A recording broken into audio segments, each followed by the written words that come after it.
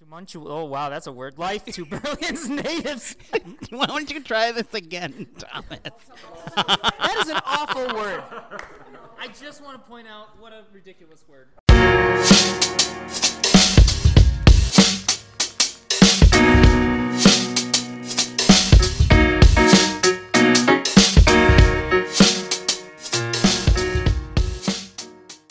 What's up, Thomas? Hey, Kevin, how are you doing? Oh, I'm just living the dream. How are you, my friend? I am doing great. I'm excited for our episode for today. Yeah, me too. I'm really, really stoked to be talking about what show today, Thomas?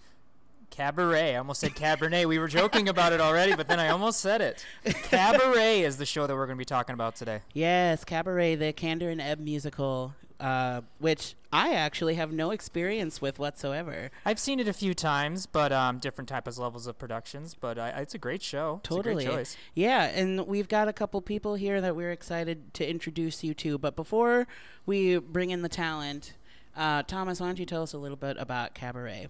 Absolutely. In a Berlin nightclub, as the 1920s draw to a close, a garish master of ceremonies welcomes the audience, assures them that they will forget all of their troubles at the cabaret. With the MC's body songs as wry commentary, Cabaret explores the dark, heady, and tumultuous life of Berlin's native and expatriates as Germany slowly yields to the emerging Third Reich. Cliff, a young American writer newly arrived in Berlin, is immediately taken with English singer Sally Bowles. Meanwhile, Fraulein Schneider, proprietor of Cliff and Sally's boarding house, tentatively begins a romance with Herr Schultz, a mild-mannered fruit seller who happens to be Jewish. I don't foresee anything going wrong there. I think it'll be fine. I think it'll be wonderful. This show has some pretty popular songs, such as Don't Tell Mama and Maybe This Time, and a few others, and some great dancing and some interesting messaging. And here to talk about it, we've got the team and some of the personality behind the characters. Yeah, that's right, Kevin. Why don't you, we're going to pass the microphone around the table, and we'll have you introduce yourself and how you're involved with the project, and maybe a little bit about your characters. Hi, I'm Lisa Hiley. I get to direct this piece of theater, drive the ship. Really happy about that. It's a musical that says a lot. It's sexy, it's beautiful, but it's also about a group of people who are going about living their lives while their world slowly slides into chaos, and it's about the choices they make, and it's about where they end up. Come see this show. I'm David Bowman, and I am the music director and also the piano player. And I also have a character that is Max, who is a part owner of the club. And I'm also sort of like a sugar daddy for Sally Bowles. So I get to do a little bit of everything and everyone, I guess, in this show. So that's me. Hi, I am Jessica Marie Green. I play the MC, who is the shepherd for the show. I'm kind of a deus ex machina. I lead the audience, I lead the characters, I show you where to look. I also am choreographer with Katie Shimilunas, and costumes and makeup and historical accuracy, all of that fun stuff. So I'm very excited. MC has been a dream role of mine that I absolutely never thought I would get, because it is typically cast by a man. However, I stand on the shoulders of greatness. There are quite a few women who are starting to be awarded this role. So it's a very exclusive club, and I'm very proud to be part of it. I am Sophia Bartles, playing the infamous Sally Bowles.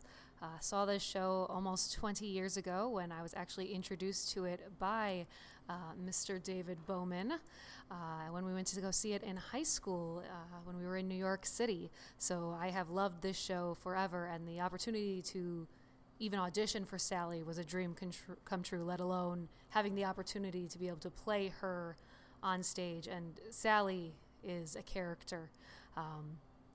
The highs and the lows, the extreme lows that this character goes through, she'll tear your heart out, she'll make you cheer for her, and then she'll also leave you sitting there going, why? You'll be rooting for her, and then you'll be crying for her, and then you might even leave hating her. who knows? But I think it's a roller coaster that you're gonna wanna get on, and you're gonna enjoy this ride. So I'm really excited for everyone to be able to come and actually experience this show and the messages that are behind it. Excellent. Thank you so much for introducing yourselves and sharing. If I may, Thomas, I'm going to ask Lisa a question. I'm going to put you on the spot, Lisa. So there is obviously a very infamous version of this show. Well, actually, there's more than one. But I would be willing to bet a lot of our audience would recognize the title first from the movie starring Liza Minnelli and Joel Grey. Can you tell us about some of the similarities or maybe differences between our version and that version that a lot of people know? Yeah, the movie, actually, that was my introduction to Cabaret. Being a Midwest child growing up and really liking musicals and not realizing it, all of my musicals for a while were just movie musicals. And I was in love with Joel Grey. Joel Grey was a major crush of mine from Cabaret. When they made the movie and they adapted the story, they took out a whole bunch of the show. They added a little bit too, but they took out a bunch. There's a whole bunch of the show that just happens in this cabaret called the Kit Kat Club, and that's a performance venue, and there are a whole bunch of songs that are sung by the MC and Sally and the Kit Kat girls and boys, and that's an entertainment thing. And all of that was left in the movie. But then they took out what is more of a traditional book show musical, which is this beautiful love story between Fräulein Schneider and Herr Schultz. And I'm sad to say, even though the boys thought it might turn out good, it's kind of doomed. And it's just lovely. It's a wonderful thing.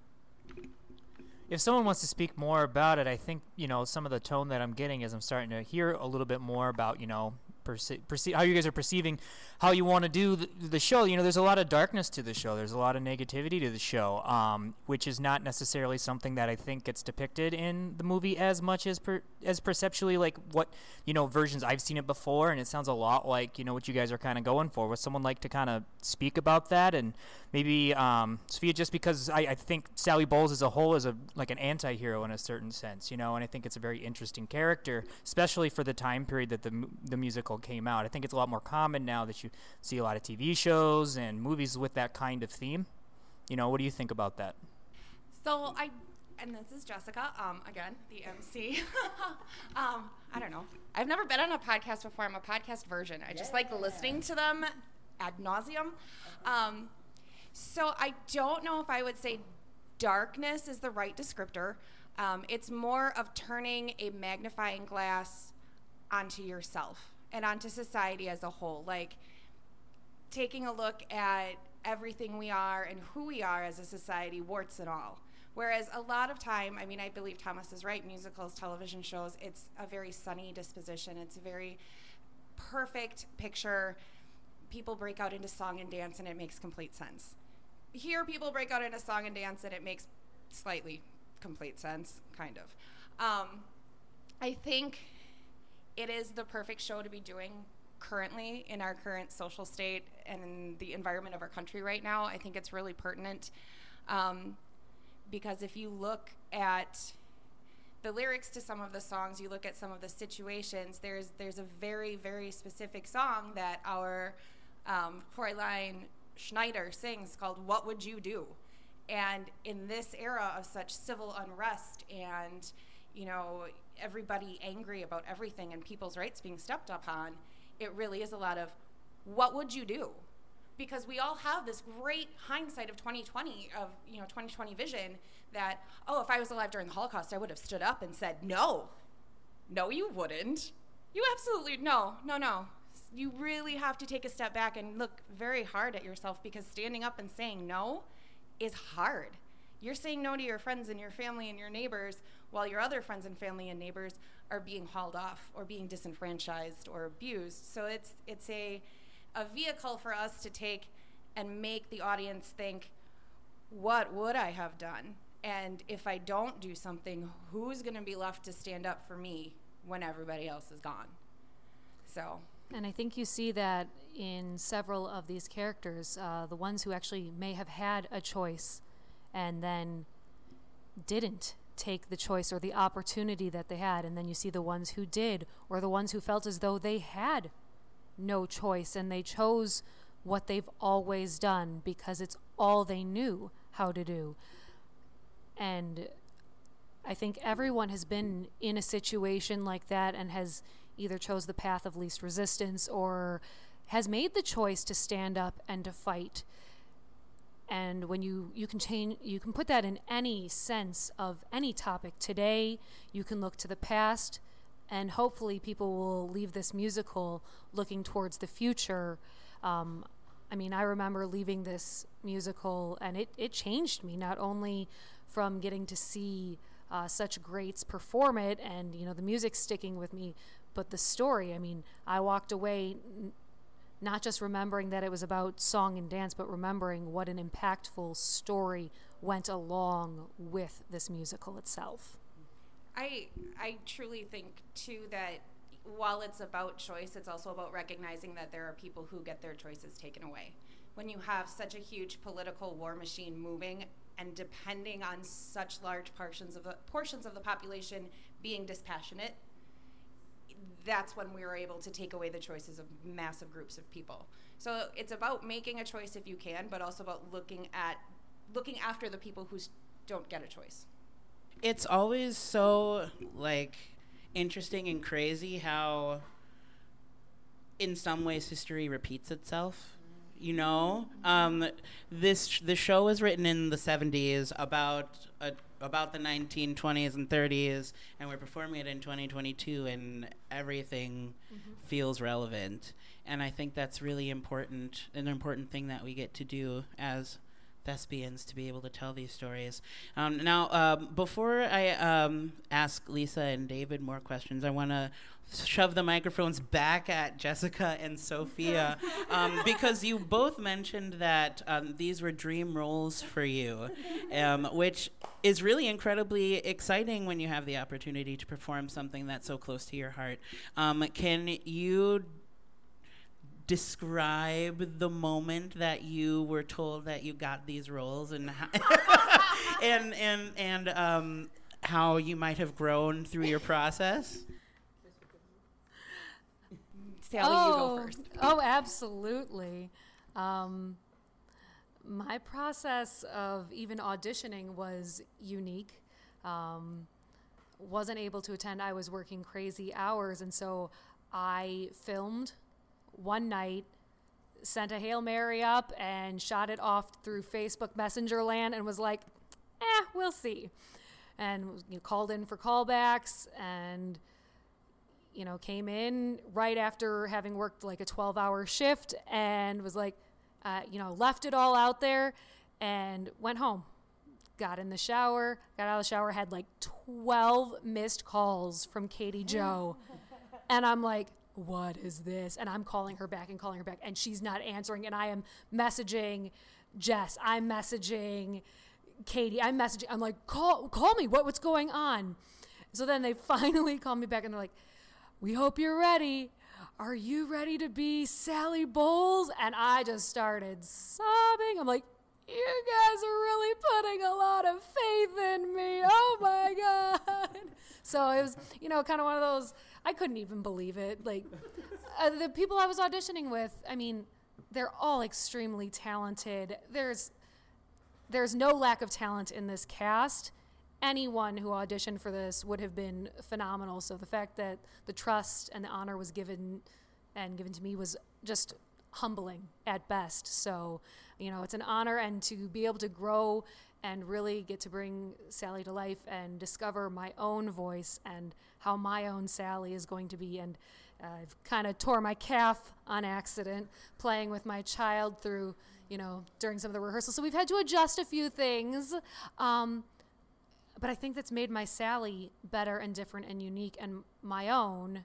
And we've been able to adjust and make it work. And it's going to be a good show just from that. So I think, you deal with what you're dealt, and sometimes you're not exactly sure what you're dealt. But when you're given a role like this, you're gonna make it work, as Tim Gunn would say. Make it work, and that's what we're gonna do. And it's a dream, so I'm gonna leave everything out there every night for Sally, because that's what she's gonna give it to the audience the way that I would expect her to leave everything out there as well.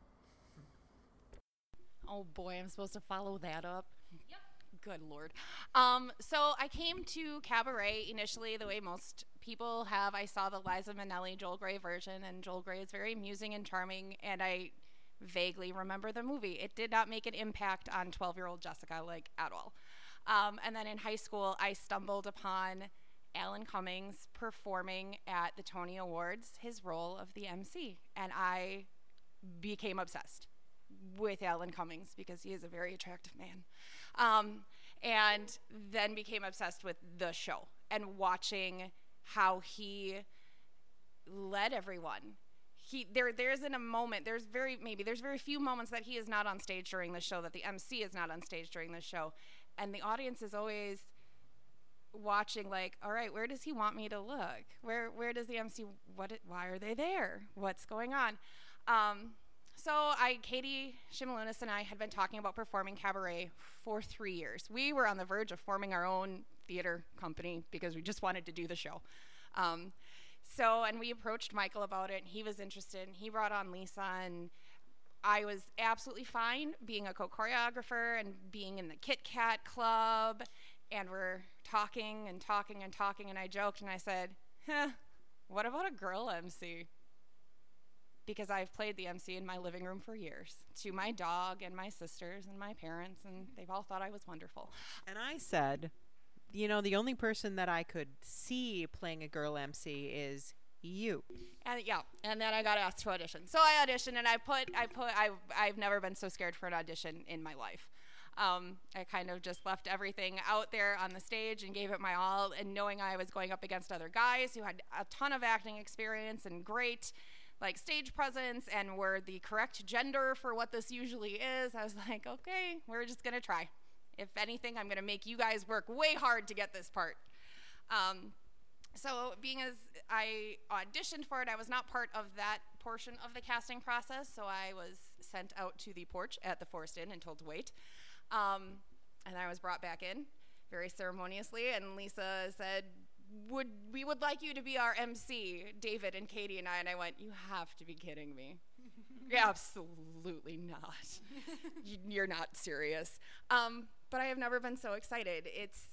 It's a dream role because it's very empowering to me to be able to be on stage and interact with the audience and pull their focus to where it should be, because so much of what this show symbolizes is how easy it is to gloss over everything. But to be like a big, bright, vibrant character at this point in my life where I am taking back being a big, bright, vibrant person is just kind of a really good foil for me and a great way for me to project that onto the stage. But never in my wildest dreams did I ever think that I would get to, as 16-year-old Jessica was never going to be the MC. That's a boy part. But I got it, and I'm so excited and so proud and still absolutely so terrified to step on stage in front of a live audience. So we'll see. Thank you both. I know you're going to be phenomenal. I had an idea for a question. I was just, Yes, after you. Great, yeah. So I'd love to hear a little bit more from Lisa and a little bit more from David myself. I thought some of those comments you guys made about dream roles and etc. was just awesome. I know being an actor myself, it's like being a part of something that you care about just makes the experience a lot more important to you and memorable, and I can relate to that in a lot of ways. So, I mean, that was really cool to hear from a refreshing perspective. David, you have a lot of hats on this production. Do you want to talk a little bit how you got involved into all the different aspects of it, having a role on stage, and then if you wanted just to talk a little bit about the style of music, what's different about this than what people can expect with this style of music if they've never seen Cabaret? Well, Lisa and I have worked before, and strangely enough, it's usually in some sort of Nazi capacity. So she asked me early on in the process if I would be willing to lead the music. And then the way the show was done on Broadway, Actually, when I took students, with Sophie being one of the people, this was one of the only shows that was actually running at the time because pits were on strike. And in this show, at that time, every single member of the pit is a dancer, a singer in the Kit Kat Club, or some sort of actor, so that every person was an actor. So they're like, the entire show, every player was memorized instrumentally, vocally, dancing, and what they're doing. It was one of the hardest shows I've ever seen. And so that's how I got started. And then we're also going to have the pit itself is kind of a character that the MC will play with, and some of the Kit Kat Club members are sort of interacting with different members. And then it just sort of made sense to make me Max at that point, because I'm going to sit at the piano in tuxedo trying to make the place look classy while everyone else is not, basically. And then it also made sense that I'm Max because then I'm sort of, I would say a sugar daddy to Sally Bowles almost, but I kind of feel like it's an abusive relationship almost, because I think Sally is damaged goods, and it's sad and weird, but yeah, musically, it is, one of the things that I love about this show is that the music makes sense with it. There's an arc in the music, and a lot of musicals do not have that. I know there's a musical out there that everybody loves that I'm not going to say it out loud, but every single song back to back to back to back to back is like a personal empowerment song.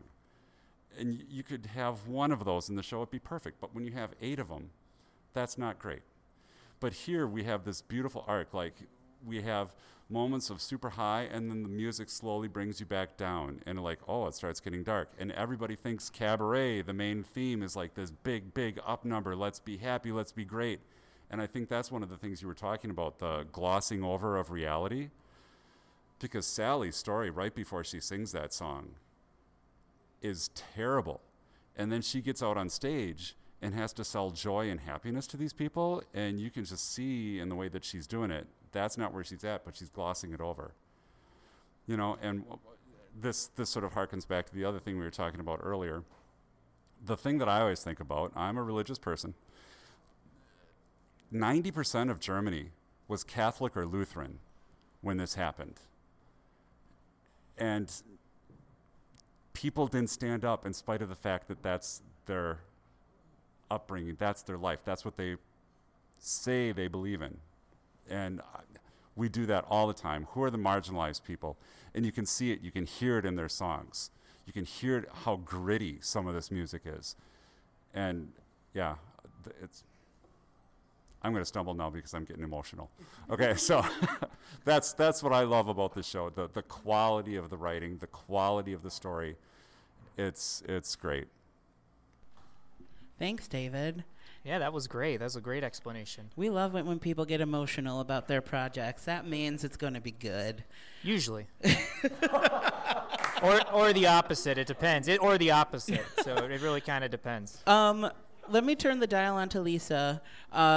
If you've not seen a Lisa Hiley production, first of all, make this your first one. But I've worked with Lisa as a director and as an actor, and she's always so in tune with her projects and always brings a unique perspective, which I really appreciate. So I want to ask you, what is unique about your version of Cabaret, and how did you find your version of Cabaret? That's a really good question, Kevin. I've been told that kind of my directorial signature is I do a lot of little important intimate details. I guess I do. All of that is important to me. You can tell a story broadly, but if for the story to reach your heart, you have to have those personal details and make it happen. I think the biggest, most unique thing in this story is that in our version of Cabaret is that we have a female MC. And Jessica Marie Green, has more stage presence in her little finger than most of us could ever hope to have in our whole body. So she owns the stage as our MC. I love doing gender bending casting. I always look at the right actor for the role, not the right gender, the right actor, not, and here is the right actor for this role. I'm also a very, very collaborative director. I love getting the entire team involved. I love getting actors involved. And I believe that the best way to make a fantastic show is to use the strengths of everybody, and it'll raise it way higher. 100% concur and agree. Thank you, Lisa, for bringing your vision to the stage.